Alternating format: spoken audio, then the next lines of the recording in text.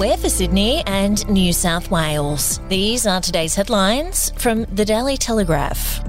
A group of Junior St George Rugby League players were attacked with a knife while innocently travelling from school to footy training after simply getting off the train at a station patrolled by an armed postcode gang.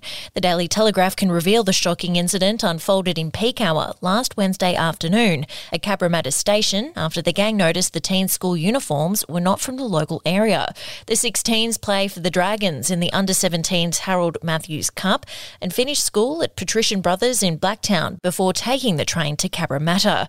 New South Wales Police confirmed they are investigating the alleged assault and attempted stabbing and appeals for any witnesses to come forward. And to read more on the incident, take out a subscription at dailytelegraph.com.au or download the app. Sydney Airport's boss would like to see the rules governing the airport modernised to unleash a $1 billion a year economic boom. The design changes include a move away from capping the number of flights at 20 every 15 minutes to a more flexible 80 an hour.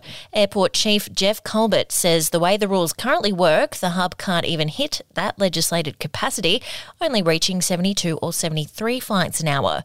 The airport estimates the extra international passengers would deliver over $1 billion in economic benefit. We'll be back after this. News doesn't have to be boring. The Brits have given Prince Harry a new nickname after yet another tell-all interview. Oh God, is it the Ginger Whinger? Let the team at news.com.au get you up to speed each day with their podcast, From the Newsroom. A couple were busted joining the Mile High Club. Well, I guess they can't fly Virgin anymore. Politics, sport, red carpets, royals. Get all the goss in just a few minutes. Follow From the Newsroom wherever you get your podcast from.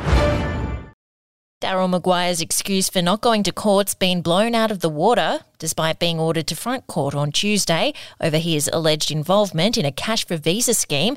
The former Wagga Wagga MP was a no-show, the court hearing through his lawyers that recent floods had prevented him from travelling. But the Daily Telegraph drove from Maguire's North Wagga property to Sydney to test that argument and didn't need to take a single detour. The court heard Maguire claimed his home had been inundated with floodwater, but his driveway appears to be bone dry.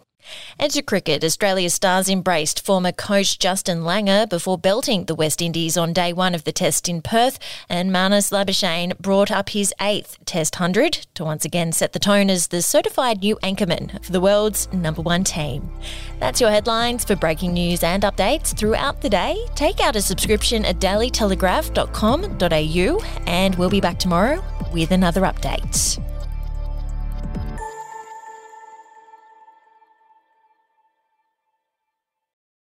Are you ready to get an inside look at crime from someone who has investigated some of Australia's worst crimes? It was like Aladdin's Cave. The luminol found bloodied footprints and bloodied handprints on a wall, so it's just like a horror movie. Former homicide detective Gary Jubilant sits down with cops, crims, addicts, victims, small-time cheats, and big-town lawyers as they tell their incredible stories. My house got raided. Next thing you know, I got bail refused. Next thing you know, I'm on a truck to Parklea Prison. Listen to I Catch Killers early and ad-free on Crimex Plus on Apple Podcasts today or wherever you get your podcasts.